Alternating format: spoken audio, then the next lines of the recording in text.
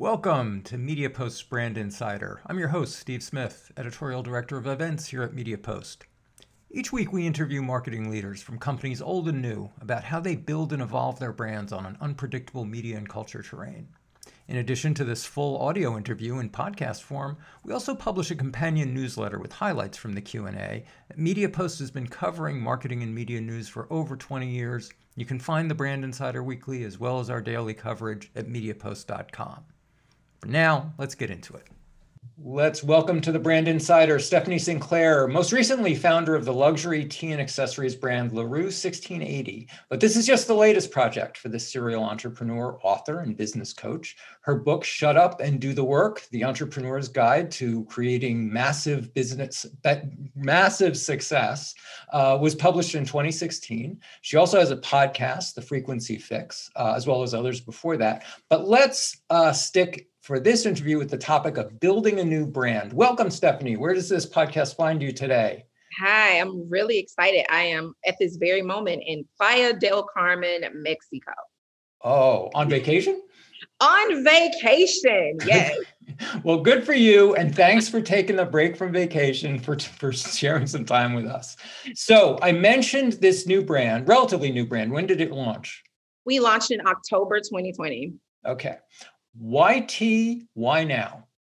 You know, why tea? Really, I should have done tea a long time ago. I'm an avid tea drinker. I love tea.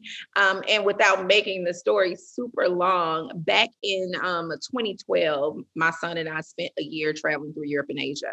And that's when I realized, specifically in Asian cultures, how important tea is, not just to quote unquote drink tea, but it's an integral part of lifestyle. Just every single day lifestyle, you'll go somewhere and you're offered tea in like the spa, in a boutique, you're offered tea, which as an American was a little weird, but you quickly realize that that's just a part of the culture. And I quickly grew to love it. And after that, I just continued drinking tea on a regular basis, searching for the best teas. And I realized, and this is, not saying anything negative about any other brands, I just never found anything that gave me that same feel, international feel, a feel like it was really sourced from other countries to kind of put me back in that space. Literally, I always say LaRue is a tea that takes you to different destinations. LaRue actually means street in French. I completely screw up French, so the R, I won't even try to say it with a French accent, but it means street. And so I try to make sure every single flavor that we come out with actually takes you to a new destination. So that's why tea. I just absolutely love it. And it's like, if you love something, you might as well sell it. But then so you launched it late in 2020, but then we move into 2020. So you're also launching in the middle of a pandemic. Yes. Where this ritual takes on a whole other set of meanings. So Tell me how you've been working within this context. It's very interesting because at a time when everyone's at home, and you would think being at home would be help you decompress and relax, has actually had the opposite effect on most people. People have become very stressed. We're a society that no longer hugs. We're not seeing people. We're not seeing our friends and family. And we aren't taking time for self-care. And so tea now has stepped in as a self-care ritual. Tea is like music for a lot of people. You drink it or you smell it and it takes you to a place, whether it's a place with your grandmother or with your friends or with your parents, it takes you somewhere. So it's really become just a ritual, everyday ritual. For me now, it's a breakfast ritual. It's very interesting. I know the podcast listeners won't see it, but I have tea here. I can attest to it. I travel with tea because part of my ritual is in the morning times and in the evening times, I sip on tea, and it's how I decompress and release stresses from the day. And so it's been very beneficial for so many people for that reason. We've seen such an uptick, specifically starting in November, which was right after we opened, in tea sales. And you didn't ask me this, but listen, Let me I just think we're say it. going there. We're going there. I was about to, but you go ahead. The Jump reason ahead. we chose during the pandemic, number one, as a life as a business coach, one of the things that I love to talk about is you need the ability to pivot. Just because there's a pandemic doesn't mean we can't survive financially the pandemic. You may have to figure out something else to do or a new way to do it, a way to pivot. But I wanted to be an example that you can start something new during a pandemic and survive, even thrive, actually. And so we opened our doors, and from the moment we opened, things have been really amazing because we tapped into a space that was necessary and needed. And are there other tea companies? Absolutely. No one has tapped into it in the way that we have as far as a self-care, that self-care piece that we really need. I want to talk about building a brand. And now most legacy and even the newer direct-to-consumer brands like yours, they seek out established influencers to spread the word about a brand. You sort of started with a social following yourself. Yeah. And so I'm curious about the ways in which you have leveraged and used that following to help launch the brand, what role it's had. Well, absolutely. And that's like my quote unquote cheat code for myself is if you already have any sort of following or an established brand, why go do something where you pretend that your following does not exist to start from scratch if you don't have to? And this actually goes back to one of the things that I think is core in business, specifically if you have a small business. And in today's social media era that we live in, is that people want to connect with the brand, oftentimes the owner or the founder. And I learned really quickly when people fall in love with you, they'll fall in love with anything that you sell. And so I really trusted the fact that I would release this tea and my followers would try it.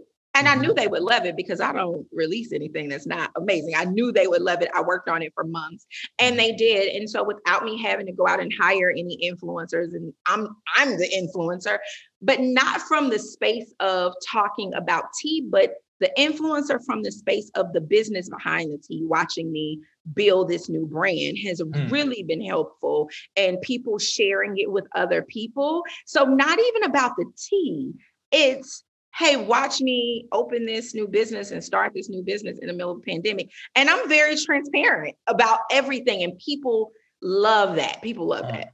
Interesting. So you're sort of bringing them into the brand in a Yes. way that other brands really can't.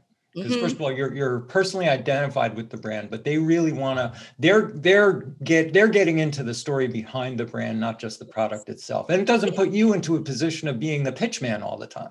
Right. And it actually doesn't really, because if you go look at LaRue specifically, I don't show up much in LaRue. Right. It's very much done on purpose because I didn't want to get boxed and no one else can, because we're building a business here, right? We build, we scale. And in order to do that, you can't be the sole face of the company. But again, I knew that if people understood the brand and fell in love with the brand from the beginning, that even if they didn't like tea, or they think they don't like tea, because people say they don't like tea, and they have an idea of like Lipton. I mean, I'm from the South, so we know like Southern Black sweet tea. That's the idea that they think of when they think tea. Yeah. Yep. But so they think they don't like tea. They'll tell their friends and they'll tell their family, like, hey, I know someone who started a company. You should try her tea. And that's organically how we've grown.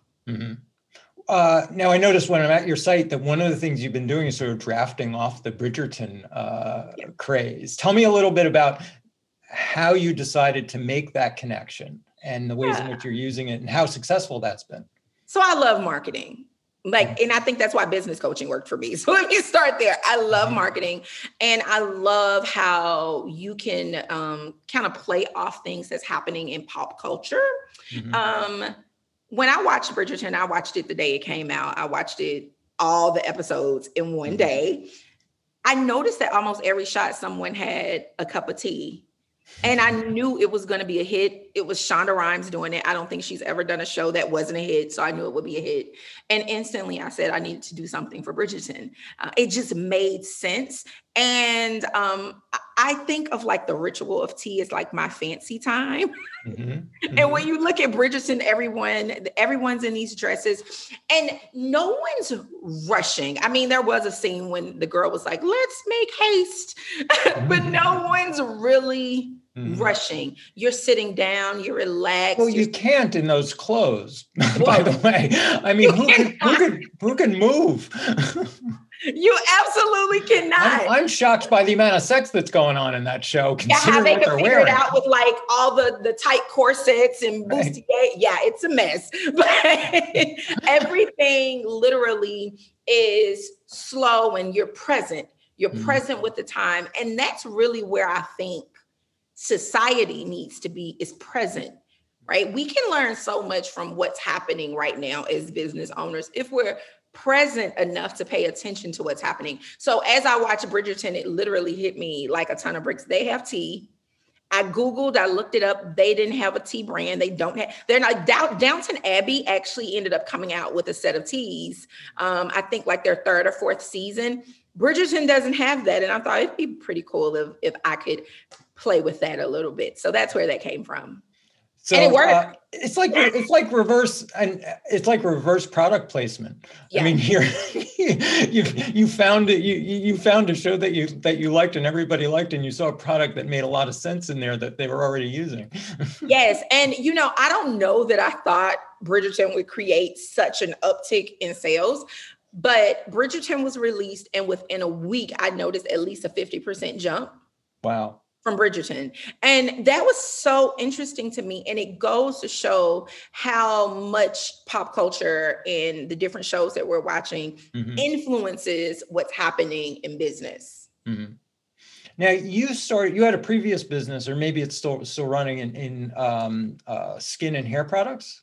Yeah, no, it's not still running, but that was my first business, actually. Well, let me say this. And I think you said in the intro, I'm a serial entrepreneur. I love entrepreneurship. Absolutely. I knew very, very early on that I am unemployable. And I love figuring out how to make things work. I like challenges. And so early on, I started out with a hair and skincare company. You did your research, Queen Natural Beauty. I know that was not given to you. So you did some digging. I didn't have the brand. I didn't find the brand. Yeah, it was Queen Natural Beauty. And it was all natural hair care and skincare products. But that was one where you built it almost exclusively in social media. Yep. You used social media to build that brand. I used YouTube specifically. At the time, I did not want to have anything to do with Facebook. So I didn't even have Facebook at the time. Instagram was not around. We had Twitter, but I decided, I think I knew early on that my personality, either you love me or you don't. And I tend to believe that you're crazy not to love me. So I figured if I could show up on camera, people would absolutely fall in love with me. And so I did almost the same thing that I did with the tea. From the beginning, I walked people through the process. So I started a YouTube channel and I started talking about, I'm starting a hair care and skincare brand. I want to know what your skincare problems are. What issues are you dealing with your hair? So people got caught up in the growing of the business. And so I use the exact same formula. It just comes natural to ask people to come along. I want you to be involved with this journey. After all, I'm selling to you. So I want you to be a part of this. Interesting. So that's what I want. That was sort of my next question. Let's develop that a little more. What did you learn from that last experience that you're using now? And what are the main social tools and channels that you're using to grow LaRue? What I learned right off is video is powerful. Video is extremely powerful. And even when I did move over to Facebook, I found video and audio content to be the number one thing to drive people. And you would think that was 14 years ago. You would think something had changed. It has not. It's gotten even more powerful. And you can really tell that by stuff like TikTok. And now Instagram, first they added, you could just do videos, the IGTV, and now they've added the Reels. The only difference is then we would do longer form video, and now because people's attention span is even smaller than it was 14 years ago. Now we're more at 60 seconds. And so instead of 10 minutes to have a conversation or catch your attention, I have a minute, but I've learned that that's really my niche. That's the place that really works, is when people can see video or hear, then they are really attracted to it. Is it paid social or organic? Organic, all organic. All organic.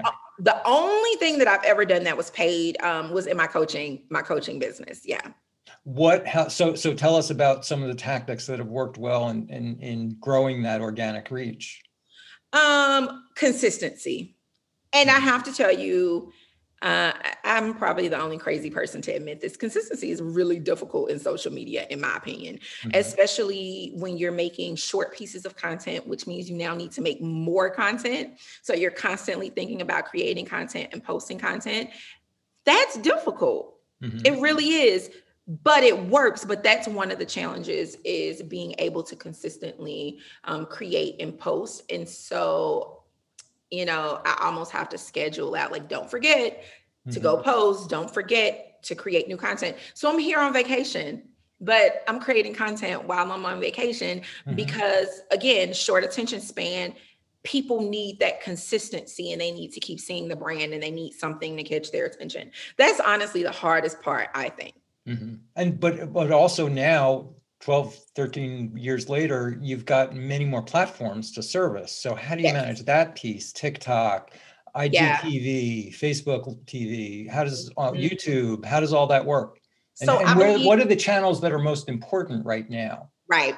So I believe in having a space on every channel, but I don't believe you have to utilize every channel. Now, that goes against what a lot of quote unquote gurus will tell you. And the reason I say quote unquote gurus, because they're gurus, but there are people with big teams who have, and their stuff is not necessarily authentic with them completely, right? The reality is, if you're the person who's running it, posting on all those platforms is exhausting. And so you'll give it all, and then you're going to completely fall off. That's the first thing. Also, you need to understand your brand. Every brand doesn't actually fit well in every space. So with LaRue, we can be more visual. And so Instagram is a whole lot stronger for us than Facebook. Whereas in the coaching space, Facebook and Twitter is a whole lot stronger than Instagram. So it's really understanding your brand and understanding what makes sense for your brand. Now, we have space on everything from Facebook to Twitter to YouTube, and LinkedIn, but we don't use them all because why? We use Facebook, we use Instagram with most of our effort in the Instagram space. I would think that the LaRue vibe would fit Instagram. I mean, it's where I go to lay back. Instagram is the place I go. I don't go to Facebook to relax. I don't know anybody goes to Facebook to relax. You're going to be stressed out, as a matter of fact.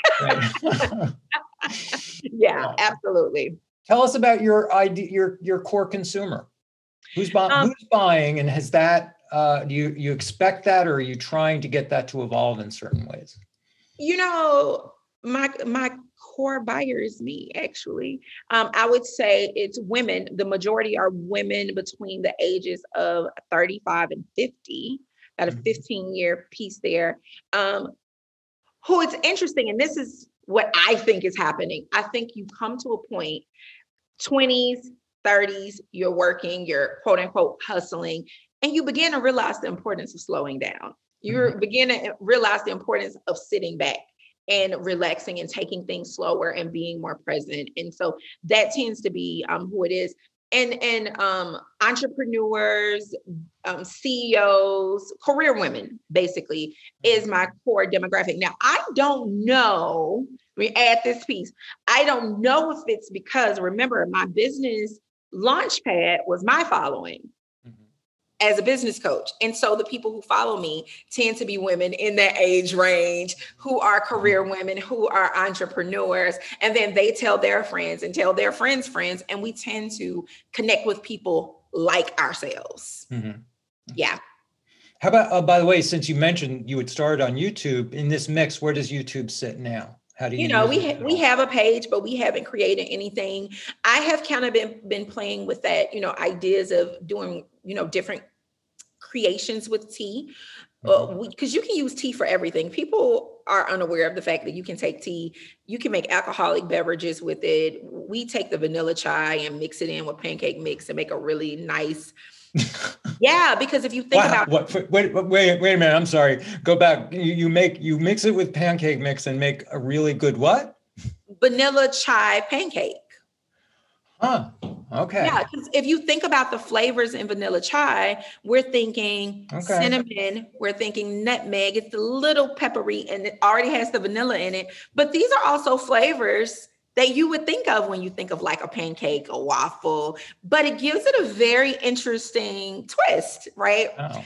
And so we use it for all those things. And so we've been thinking about creating content for YouTube around that. But I'm not real big in starting things I can't keep up. And so I want to make sure I can hire a team who can Mhm. be in charge of creating that content and recipe creation to post consistently. But we do have the space there. We just are not using that as of yet. You have, I noticed one of the things I noticed is your site is you're not even, at least visually, necessarily leading with the tea so much as the whole ritual. For Yeah. instance, you've got this, it's this whole set of accessories that are going Yes. with it. I mean, Lifestyle. you even sell a spoon. Yes. I noticed, which is Yes. It's a so, lifestyle as a whole. yeah. It's a luxury, and I'm even giving a different spin on tea. Like we have little accessories that say bougie girls and bougie guys drink tea. It's just a whole lifestyle of it being elevated, right? Mhm. And so that means you can't just drink tea. I mean, you can, but that's not sexy. You can't just drink it out of a little regular cup. You can't just brew it in something plastic. You need to come to the site and get your really pretty Mhm. teacup, tea Mhm. saucer, Mhm. get the spoon, all of the things. So it's more so selling. LaRue 1680 is a lifestyle. Mhm. That's why we lead with that. It's a lifestyle, but the tea is what we sell. Which leaves you open to a lot of different product paths. So Yes. how are you right now? I know you're very early stage, but Mhm. how are you thinking about the next brand extension, the next product line and product development? Which direction do you want to go to, and where do Yeah. you get your signals Mhm. for which direction to head? So I'm very interested in going into the cooking space.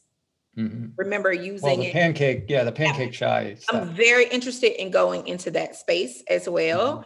Mhm. So starting out with tea, really getting firmly grounded there, having a firm fan base or following around that, and then introducing more of the cooking pots, pans, plates, but really staying in that niche. But again, very a luxury lifestyle as opposed to like, oh, we're just going to grab, tea and just tea, right? So I want to back up a little bit to the larger issue that I know you've written and coached on in the past, and that's the special challenges that Black women in America face in starting a business. Because I know you've coached a lot about this and written a lot about it. I'm especially curious about how those challenges do and don't occur in the virtual environment. What are some of the ways that maybe we wouldn't expect that those challenges are also encountered digitally? Because I think our tendency is to want to believe that digital overcomes a lot of previous challenges, or that it opens up things in ways that we've always thought of it as a kind of leveling medium. But I'm curious from your perspective, how you've seen those challenges still take place in a digital environment. It's really interesting. I'll tell you one way right off that it's not a challenge, which I think everyone can relate to, is very often people of color don't have the startup capital.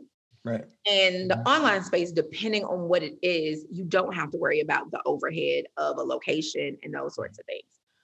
But something we unfortunately have had to still deal with is just being Black and people seeing that it's a Black owned company and choosing other companies. And through the years, again, I've coached 12 years coaching. It's been many times that I've done it myself. Um, that in marketing, instead of using a Black person's face, I won't even say a person of color, I'm going to say a Black person's face, I would make it a point to not, because of the time we were in. And you could see a clear difference between ads with a Black woman on the ad with the same copy and ads with a white woman or a white man, same copy. Mm-hmm. You would see a drastic increase in click-through rates, as well as conversions. Now, on the back end, you find out, of course, it's a Black woman. But again, why wouldn't you fall in love with me and what I'm offering? But unfortunately, a Black face on the front end often don't let people get to the point to find out I'm an expert. I know what I'm talking about. I can back this up. It's unfortunate, but it's a reality. And so for years, we've had to put other faces on the cover to just get you in. Mm-hmm. And that's one thing that no one really talks about. Now, what's interesting about the time we live in currently, though, that has sort of shifted that, sort of, is being Black is a little popular right now. I mean, it's just a little popular. And so in a time 2 years ago, when you needed to put a white face there in order to even be recognized, now people are conscious about not being racism, conscious about anti-racism movement. They're consciously looking for Black faces in ads now and Black offerings. So that has been interesting, but you still cannot battle. Like sometimes on Instagram, I'll use a hashtag and I'll say Black owned business. And I can't tell you how many people I've had who would DM me and say, I really wanted to buy your tea, but you found it necessary to tell me you were a Black owned business. And so now I don't want your tea. And these are still things we deal with. And those are the things I think no one's really talking about. It doesn't seem proper to talk about it, but it is. It's just what it is. Yeah, and I think that idea of consumer self-segregation that you point out is that I think for a lot of white consumers, they will see a representative, a face, a model on the front page of a website and assume it's not for them. Yes. And no matter what the product, no matter what the product, there's a self-sorting that goes on that extends into any kind of category. Absolutely. So this was the example I used for years. And I'm kind of giggling because it's kind of an embarrassing example, but it is. If as a Black person, you walk into a Target or a Walmart or wherever to buy shampoo and conditioner, if we see a Black person or a white person on the bottle, we're going to buy it. It's shampoo. Right. We're the only ethnicity that does that, though. We're the only race that does that. Because if a white person walk in and they see a Black person on it with a fro, it is instantly not for them. And so it makes it easier in the marketplace to put a picture on a cover that's palatable for everyone, unfortunately. And these are things, again, I don't think it's to be proud of. It's just an unfortunate is.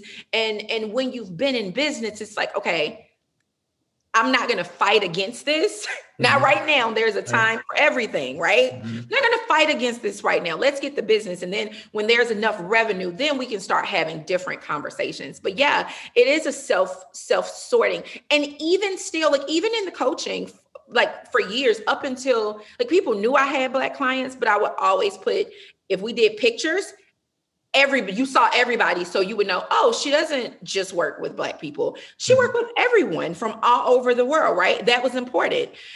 And that was sad, I thought. But even with that, just in 2019, I had a male client who knew me from a mastermind for 2 years. And he inboxed me about one of my offerings. And he said, well, I don't know if you work with white people. And I said, well, that's really weird. Why did you say that? He was like, I don't know. I just kind of assumed you only work with Black people. And I thought, even with all of the pictures and the video and the imagery, we still assume because I'm a Black woman that it's not for you if you're not Black. I thought that I think there's that self-sorting. It's not for me. Mhm. kind of response that I think Yeah. consumers still have.